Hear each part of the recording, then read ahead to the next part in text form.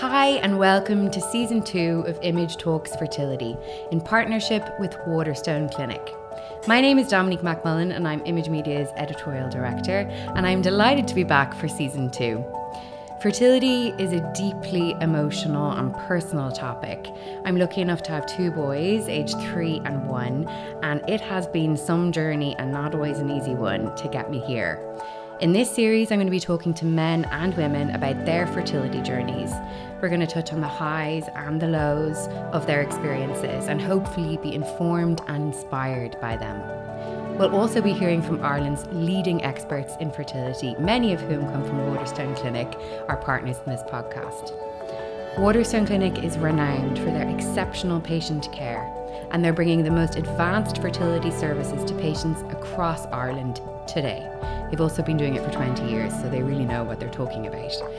So, listener, get comfortable, maybe go get a notepad, and let's talk fertility. In this episode, we're talking about getting started on your fertility journey. Let's be real here. It is not an easy journey for everybody. It can feel very scary. You first of all need to make the decision to get started, and just that can be difficult. And then once you do, you find yourself immersed in scientific jargon, in medical information, and in God knows what else. So for many of you, we know it can feel overwhelming. That is why I am so delighted to be joined here today by the gorgeous Laura Hackett. Laura was with us on Season 1 and you all loved her. Laura is a fertility nurse specialist at Waterstone Clinic, and she is working on the ground with men and women on their journeys every day. So what she doesn't know isn't worth knowing. So today we're going to be talking about those beginning stages of starting a family, how to get started, what to do. So Laura, if we start at the very beginning, what are those first steps? If you're thinking in your head, maybe it's time to get started, what should you do first? Yeah, so I think a big one, and one we aren't really educated around, is like just thinking about starting is a 3-month process minimum. Yeah. So things like folic acid, like lots of people say to me, you know, oh, I never took it. I didn't even think about it. Or do I still need to keep taking it? I've taken it. Yeah. But the idea is you want to build up your folic acid levels for 3 months before you conceive and the first 3 months of your pregnancy for the baby. Okay. So it reduces the risk of neural tube defects. So the idea behind that is like, you're going to start thinking about, what am I eating? What am I drinking? Yeah. You know, what is sort of the approach to my life, and getting me mentally and physically ready to actually have a baby and a pregnancy. Yeah. Some people will obviously try and get pregnant straight away, and they're the lucky few. Big time. Yeah. But in that, like, we all should be approaching the very beginning of our fertility journey as our health, our mental health, and our potential baby's health. Yeah. And continue along that vein. Yeah. So like, you know, that sounds all so scary, and I see loads of things online and like, no alcohol, no this, no that, and it's like, no. Yeah, so talk to me about that, because that is what you read, like lifestyle changes, you know, don't do this, don't do that, you know, and it does feel very overwhelming, like you have to live this life of a nun before you even think about having a baby. Exactly. Does that have a big impact? Like it look, like anything, if you're binge drinking, it's going to have a negative impact, you know. Yeah. Whereas like moderation is key, like less than the recommended units, but you don't want to be constantly out like on the town and then trying to have a baby. Of course that'll have a negative impact. Yeah. And not only will it have, like, maybe it won't stop you from getting pregnant, but let's say you're not getting pregnant and you have been heavily drinking. First of all, how are you going to cope mentally? You know, and second of all, it's just not good for you or a potential baby or whatever. So it's like moderation is key. The obvious no's are no illicit drug use, no cigarettes, you know, there are no's, but a good, healthy, balanced diet, it doesn't have to be perfect. Yeah. You know, it's about getting your fruit, your vegetable, your colours on your plate, your proteins from whichever source you choose.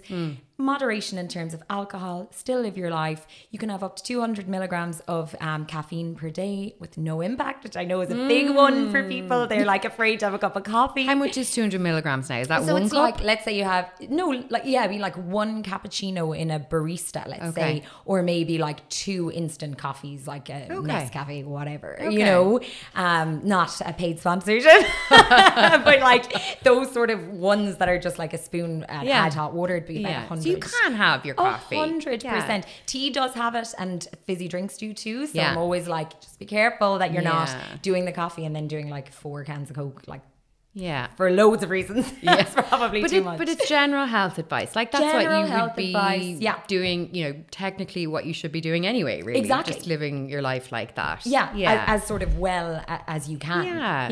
And it's interesting, I think, that you touch on mental health there and preparing yourself mentally as well. I think that's something that is not considered. Looking after yourself. Sacrificing women to these fake, I don't know what ideas. It's like, you know, you don't have to be miserable to get pregnant. No. And like, just because you're not getting pregnant doesn't mean it's something you're doing. Yeah. And like, that message is being missed all the time. And every woman is like, oh my God, thank you. And I'm like, here are the studies. You know, it's not, I'm not saying it as an opinion piece. It's you don't have to be a teetotaler, and you don't have to be miserable. You don't have to be punishing yourself. It's not your fault. Yeah, it's not your fault. Yeah. And I think that it's so many women, in just the way we work, hold like everything that it is our fault. And later on, I think we should touch on male factor in fertility, which isn't something that seems to ever be considered.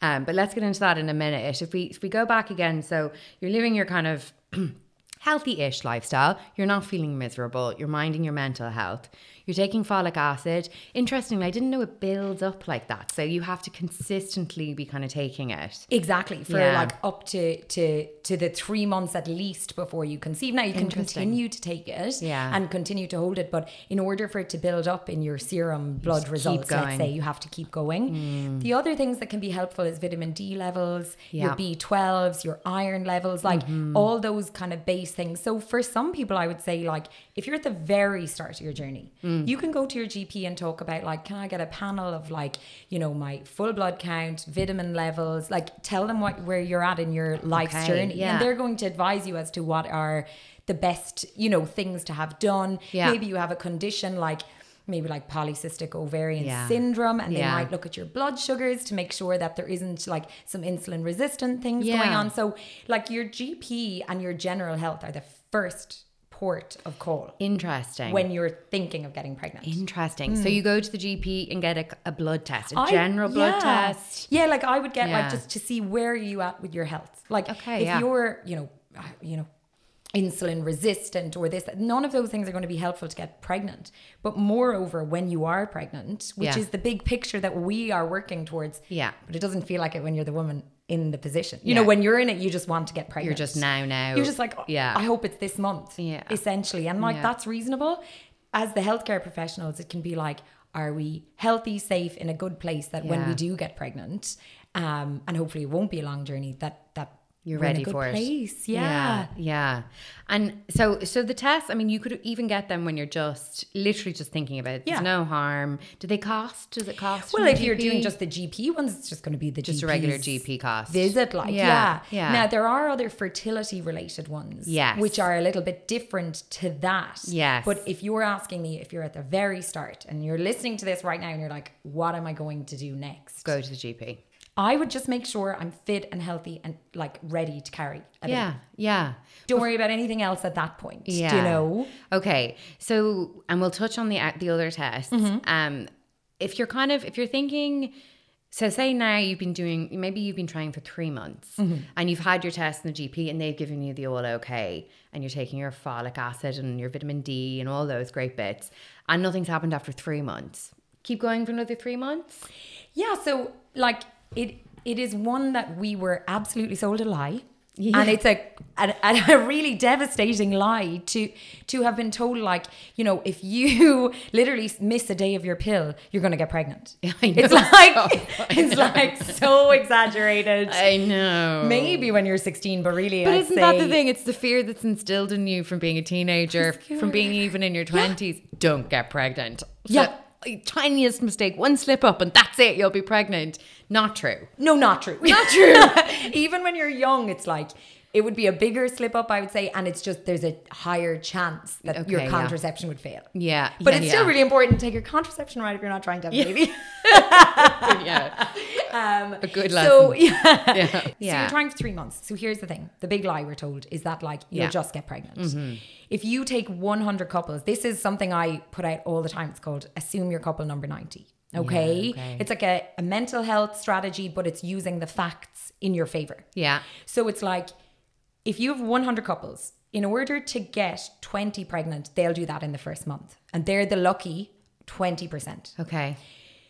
When you get to month number 6, this is now women with regular cycles and no underlying fertility issue that they know of. Yeah. When they get to cycle 6, like 6 months in, only 50% will be pregnant. Wow. And then when you get to 12 months, 90% will be pregnant. Wow.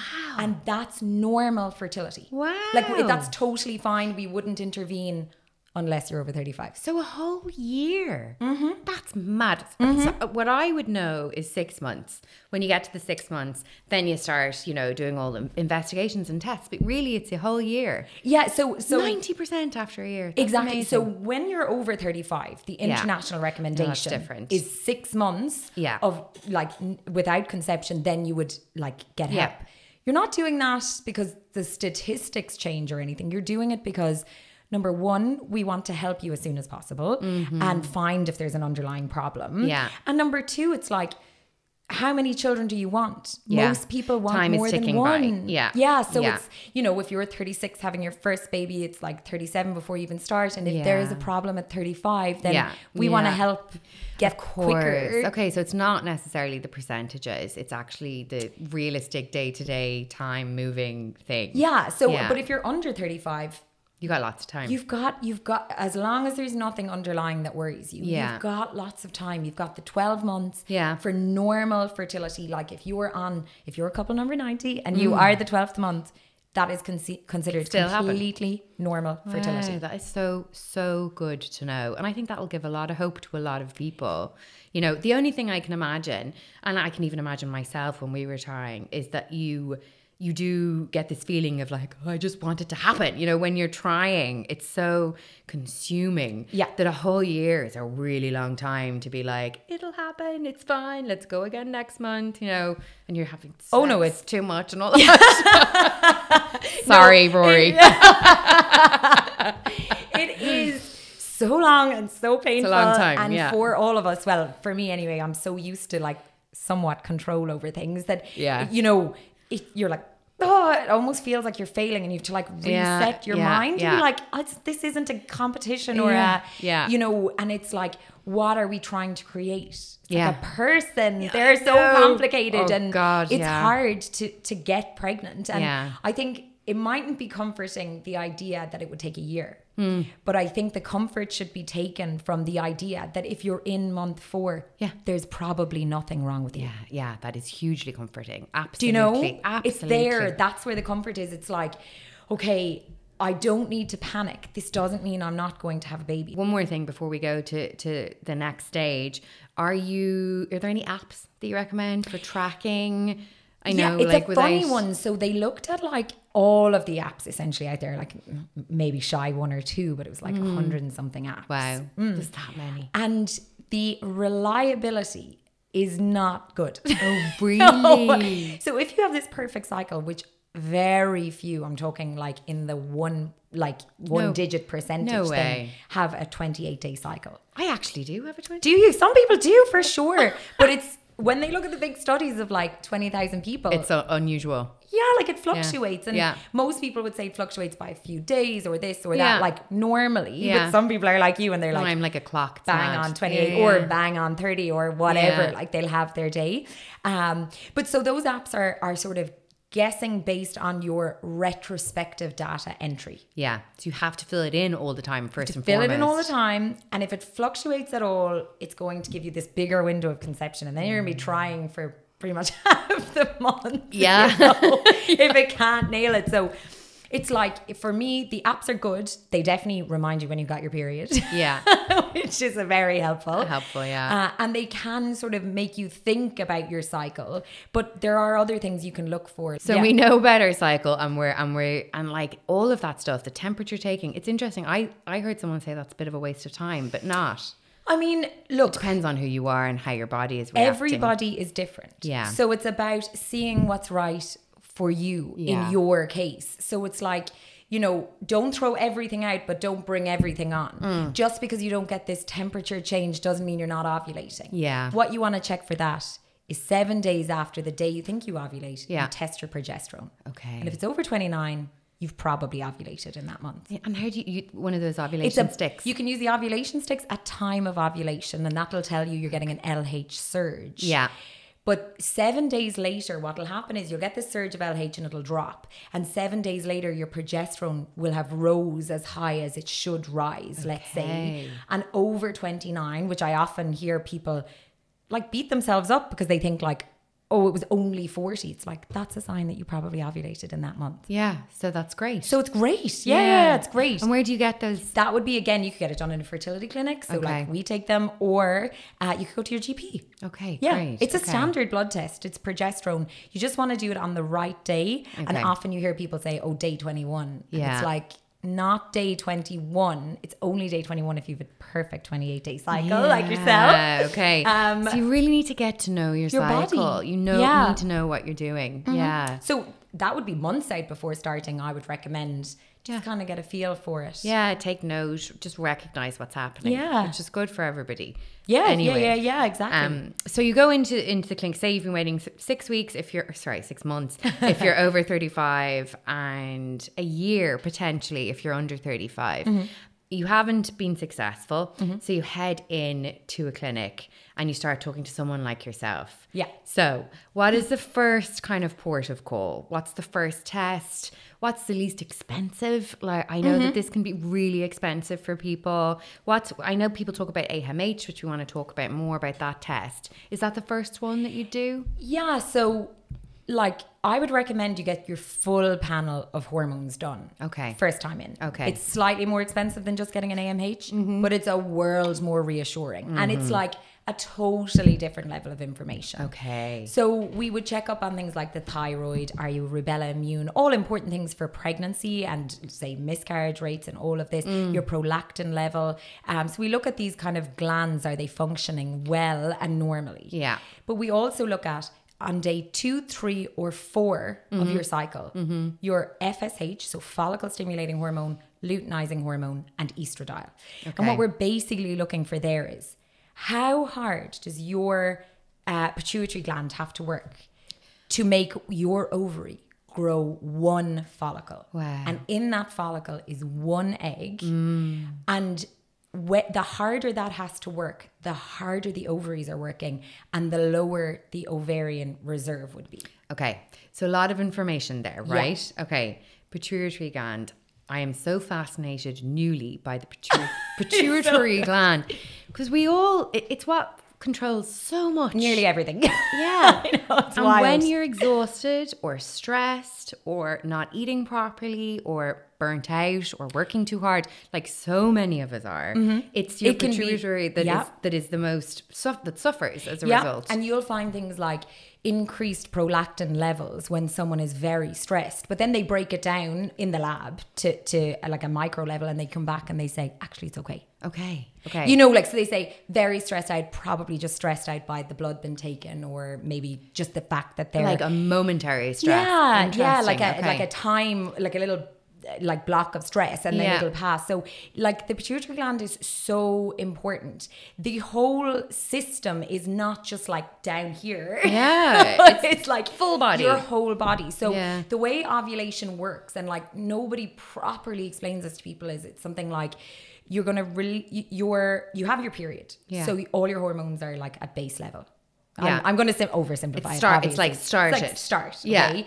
So then you've got this feedback loop via your bloodstream, let's say, that's kind of like, okay, we don't have any estrogen, we don't have any progesterone. We need to create estrogen, and the way they're going to, I'm simplifying this now beyond whatever, but the I way, understand. I know it's more complicated. just in case, but the way it would work is something like follicle stimulating hormone is released to grow one of those follicles. Of the eggs available in that month, one would grow. That will cause a release of estrogen. That's a feedback mechanism up to your brain to say, we need more, and more FSH is released, more and more FSH. So if you get your bloods done on day 10, like 4 days before you're due to ovulate in a 28-day cycle, your FSH will be scarily high. Yeah. It's not worth reading that result. Yeah. You need to do it day 2, 3, or 4, and we see how hard are the brain and the ovaries working to make one follicle grow. Interesting, yeah. And then if we're worried about like PCOS, we look at the LH, is it double the FSH? So the value of that information is massive across your whole life, but for sure in your fertility journey. Yeah. And it will change for all of us. Yeah. And all of us are eventually heading towards having no eggs in our ovaries. The sad truth. You know, like, so it's something like worth monitoring, because it is, coming. And it's like, when and how do we make sure we protect our chances of having our children? Yeah, yeah. And then the other one, which is the AMH you touched on, would be done usually then as well. And people tell me that AMH tests are actually quite falsely reassuring, that they don't necessarily give, and like you've said, they're not the bigger picture. They're very specific. Yeah, so look, for me, it's a blood fertility hormone test. It's a blood hormone test, Yeah. but fertility is a jigsaw. Yeah. And there's no point in getting overly confident or overly negative on one test. You need to look at the big picture. You need a big picture. You need a big picture. If you've got a responsible team around you, they are going to say, okay, we'll keep calm. We're going to look at this and this and this. Yeah. We'll get a full picture. And we're also now, at the moment, only talking about the women. Yeah. So there's another part. There's a whole other 50% of this equation. Yeah. That's important. Absolutely. So the AMH is a blood test. It's so simple. It is one, if you're thinking, I might just keep an eye on my fertility, that's the one. Okay. Get that done. Okay. Again, we can't be overly confident or overly sort of negative around the results, because the proof of fertility is in the trying. Yeah. If you could have an AMH of 3 and get pregnant first month each time. So what does an AMH of 3 mean? Are you talking about ovarian reserve? It's ovarian reserve, and it's really poorly explained. Laura Hackett, please help us understand. So you hear this thing of we're born with all our eggs. Yeah. And then they just have, actually, when we're born. So in utero, we have like a million eggs. I say it halves. At puberty, it's gone again. And you're left maybe like, it depends. Everyone has a different sort of number, because all of us have different ovarian potential, let's say, per month and at different times of our lives. But essentially what the AMH is doing is it's picking up on the hormone released by the immature, what will be egg cells, let's say. Okay. So in a month, we were all told, like, you lose an egg a month. Yeah. It's not true at all. What? Yeah. It's not true at all. The way it works is you have your AMH or your ovarian reserve worth of eggs per month. So that is like, if your AMH came back at 20, you'd have 20 immature eggs available in your ovaries in that month. One will grow for most. Some people randomly grow 2, but most people it's just 1 per month. And the other 19 are wasted. They're gone. They disappear, reabsorbed into the body. So it's not even, they're not even period. They don't do anything. They don't grow. They just reabsorbed into the body. It's just and a then cell the next month, 20 new appear ones again. Wow. Yeah. So then as we go through our life, like it might be 20, an AMH of 20 at 30. My mind is blown. Yeah, it's wild, isn't it? Like no one explains this. And then it's like AMH 20 at 30, and then 35 it might be 15, and then 40 it might be 6. Okay. So it can that's drop not like the that. number of eggs you have. No. And that's the meanest thing that anyone out, like when people are like, and what if it comes back at 6? Do I have 6 cycles left? Yeah. Like, no. That's not it at all.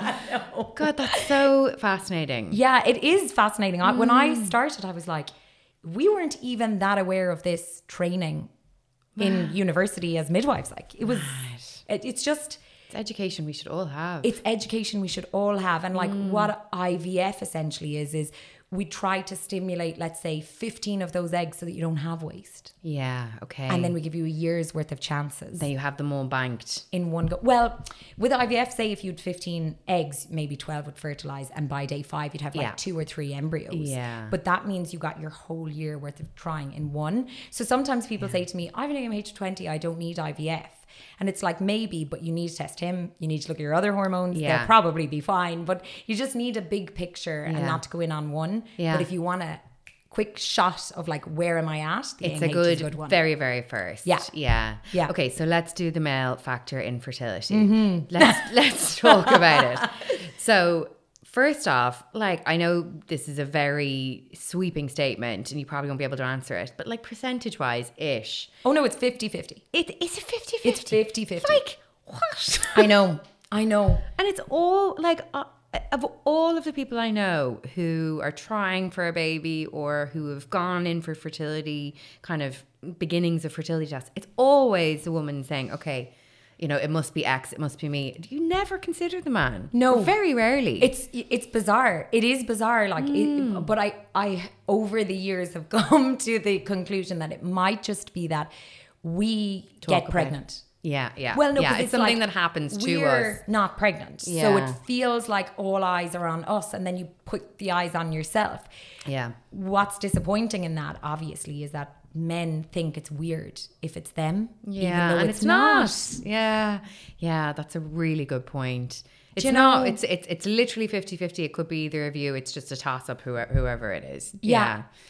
And then this is like obviously a little bit controversial because it's an emotional time or whatever. But it's like, you know, a man would never kind of be like, oh, you have a low AMH and you need to go on this and you need to go on that and you need to go on the other. But we do that to them. So I'm always just like, before I talk about male, I think I should just caution that, like, it's not that they're doing something wrong either. No, of course it's like, not. It's natural for it's a natural variation. Yeah. And it mightn't necessarily, even if it were to be low, mean that you could never conceive with your partner. Because like we have a lot of the stories of tried for 5 years, had IVF, pregnant. Bam. Yeah.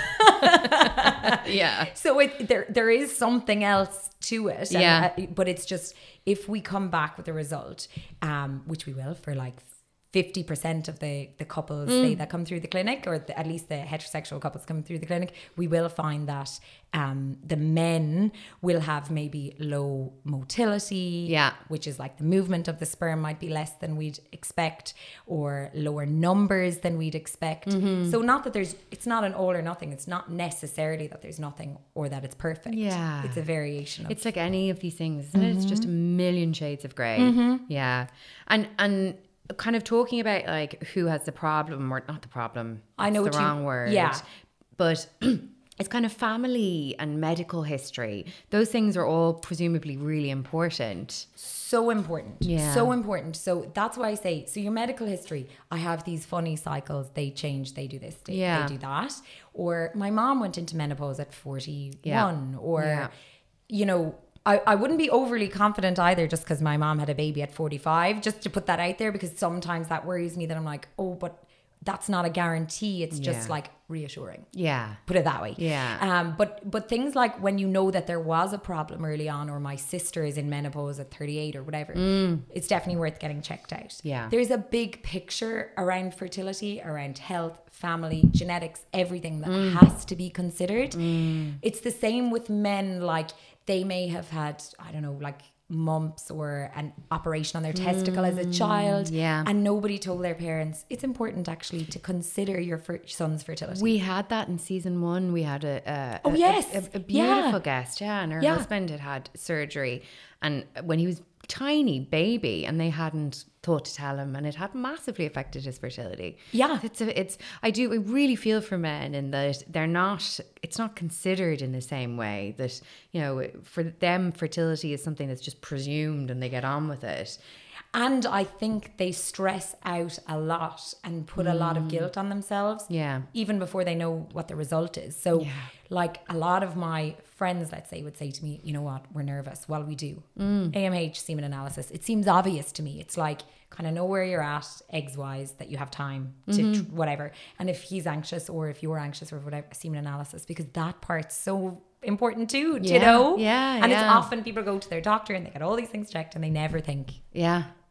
We're stressing out. Let's get checked, each of us. Yeah. And it's so frightening, I think, for people, the thought of even coming into these clinics and it's just something so, like I said at the beginning, so deeply kind of personal about it that it is scary. And I know, like talking to you, I know how lovely you all are and how easy you make this situation. So it is just do the first thing, just take the step. But it's like, yeah, do you think, I'd be interested, it's like, do you think that somewhere along the way on like TV programs and movies, it's fertility clinics became a really scary thing or something? Yeah, like white corridors and kind of, I always imagine like quite nasty looking doctors. Yeah, I know. Which I know isn't true. Like, and really kind of scary clinical equipment. And I know. Yeah. And then like, yeah, it's like that impression, and then it's this really bad rep that we get that like we're robbing people's money. Yeah. And it's really unfortunate, and I see it in movies and think, God, how unfair is that? Yeah, no, and and like I said, when you do meet people like you who really just are trying to help people, and it is expensive, and listen, we are in a terrible situation in Ireland in that people aren't given the help that they should be given and that they are given in other countries. But we could do a whole podcast just on that. Well, I was at the Women's Health Conference and like that was something that came up, and there are amazing women in Ireland pushing this forward and like we are 100% behind it. The fact that the World Health Organization calls infertility a disease and we don't offer treatment for it's terrifying. Yeah. And the more pressure we can put on just to put it out there, any sort of representation. Absolutely. That's like my political rant. Yeah. No, but I feel like, they've made fertility clinics like a scary place. Yeah. When actually we make like so many families happen just helping couples along their journey. And we aim obviously and hope that we make it as lovely and as like comfortable, not scary not scary and informative, so people feel like they're in control of what their bodies are doing. Yeah. So if the kind of first treatments that you might get, say you've gotten your blood test, now I know it depends on who you are, that there's so many different types of things that can happen, but your kind of basic treatments that might help and kind of kickstart conceiving.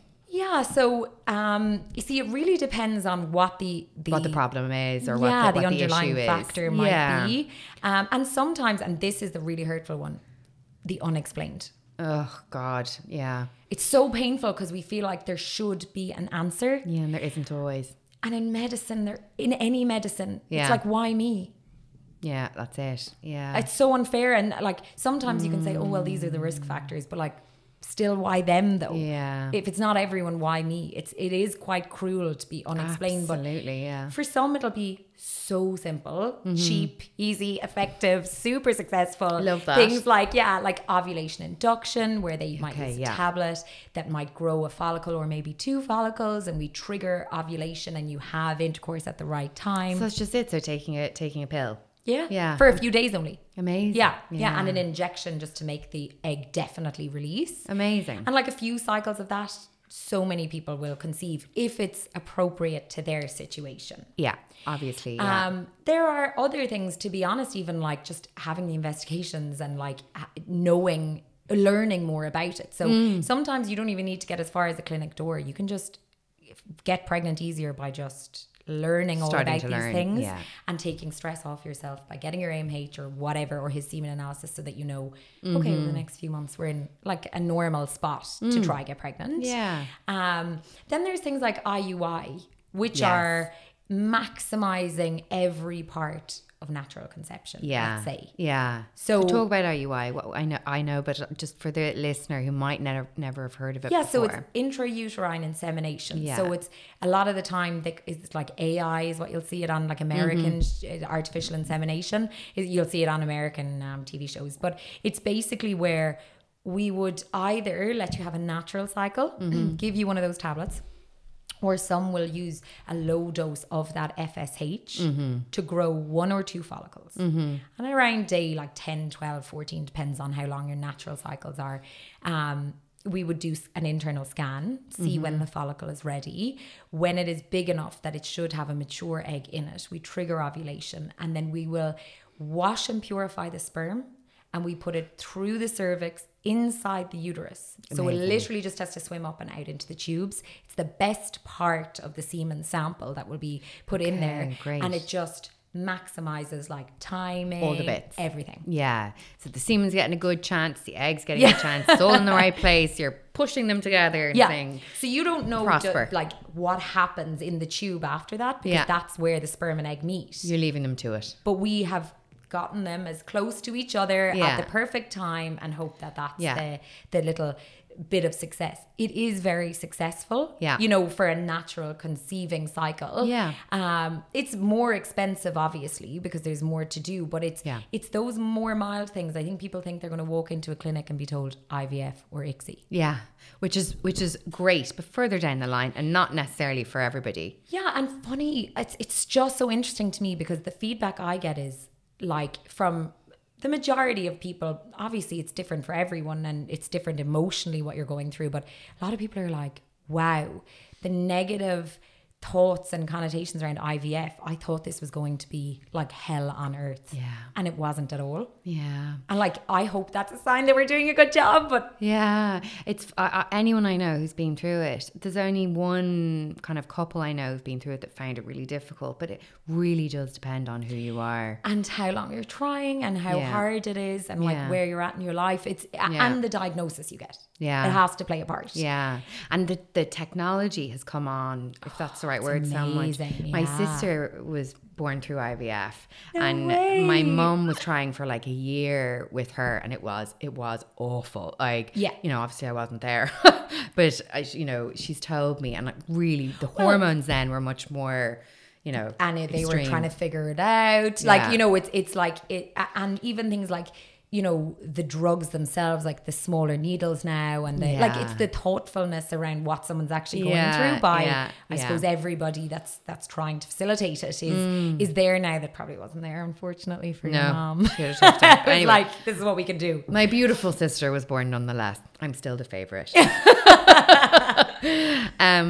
So there's kind of outside of the norm. You've touched on people with endometriosis or polycystic ovary syndrome who might have to consider slightly different routes. What about LGBTQI plus families? They might have to consider something different as well. Should they be taking different first steps, or what should they be doing? Well, I suppose absolutely, if you're talking about like a same-sex female couple, whoever is thinking of carrying, you have to continue with that same advice around, you know, your folic acid, your vitamins, just making sure you're in good health and in a good place to conceive. And then oftentimes, say for female couples, they'll come in and they'll both get tested, and they'll see, and they might consider doing things together, or like one person will carry one time and another. So it's lovely. Like, so it is so nice. Wish I had a wife to do that. And then in that case, say they'll come, we'll check, we'll make sure tubes are open. Usually it's a very mild treatment. Again, it'll depend on factors, of course, that are endless. But usually it'll be a more mild treatment. For those families, for the female couples, I will say that your chances of success are much higher, because you've never actually tried to conceive. So once you get sperm, the chances are obviously much better. It might be something like the IUI that will do it. Lovely, and basically you just have to get worked up. So we want to make sure that we don't match for any donor in any situation. So whether we're using, you know, a male couple's sperm with an egg. Now, we don't do surrogacy in Ireland at the moment, but there is a bill coming in around different that. Thing as well. Yeah, fingers crossed. So it's a bit more complicated for them, but we can support, obviously, as best we can. But for female couples, because we can get donor sperm in, we have a whole donor sperm team, because heterosexual couples use donor sperm as well in certain situations, and it's quite normal. So in that case, we just want to match, when we have donors, that there isn't anything underlying like cystic fibrosis. We don't want to match two carriers together. So we would just pick from the appropriate samples that are available. Yeah. It's so much there to think about. It's cool, it's easy, you'll get like options to look at and all that, and maybe talk through it step by step, but it's so wonderful. I just think it's so brilliant that like so many different types of families can just have their dream, you know, what they choose to do. It was, I think I'm nearly 10 years with the Waterstone Clinic, and like the day I went in there, this was just normal for us. And then it was like years later that I learned that maybe we were the only ones doing it, or maybe one of like a couple. Like it wasn't madness. It wasn't. So it's so amazing. Like we make families for all families, and it's just so lovely. It's a great thing to be doing. Okay, so my last big question. So if there was one thing that you wish people knew before starting out in their journey, if there's someone listening now, what is the one piece of information that you want them to come away with today? Okay. Big question. It's a huge question, because I think it's really, really important that you are not like judging yourself harshly and making this tough time even tougher. Like if there's one thing I would want for people, it's like find a reliable source of information. If you are an anxious person, maybe going and having a fertility check is the right move before you even start. You know, just to know that, okay, there's nothing, you know, there's no operation I need, there's no this, there's no that. And when I try, I'm in a good place and he's in a good place and whatever. Okay, so there is obviously that. But I think the number one bit is be careful what's being sold to you. Be careful how much you're beating yourself up. Be careful how hard you make this journey, either that will be quick and it's unnecessary to be hard, or that will be a hard journey for some and you start beating yourself up way too soon. If you're worried, get checked and just figure out where you're at. If you're, you know, maybe just not getting there as quickly as you can, go back, look at things like, you know, okay, couple number 90, look at the evidence, look at the research, know that like, okay, maybe he has a low sperm count, that's okay, you know, as in people do conceive and they're going to help us get pregnant. And just remember that in the majority of cases for fertility, there is a couple there, and just to check in with each other and try to find yourselves in it, because it is painfully hard and stressful. You both will be stressed about different things at different times. You might even be thinking about what the other's going through, and it's come back together, be a couple, do not beat yourselves up, and then find, if you need some support, we're 100% here for you. It's so nice. It's beautiful. And I think that's a really good message to leave it on today. I love the 90th couple. I think that's really important. Mind yourself, be together in it, and it's going to be okay. It will be okay. It's going to be okay. Yeah, it will be okay.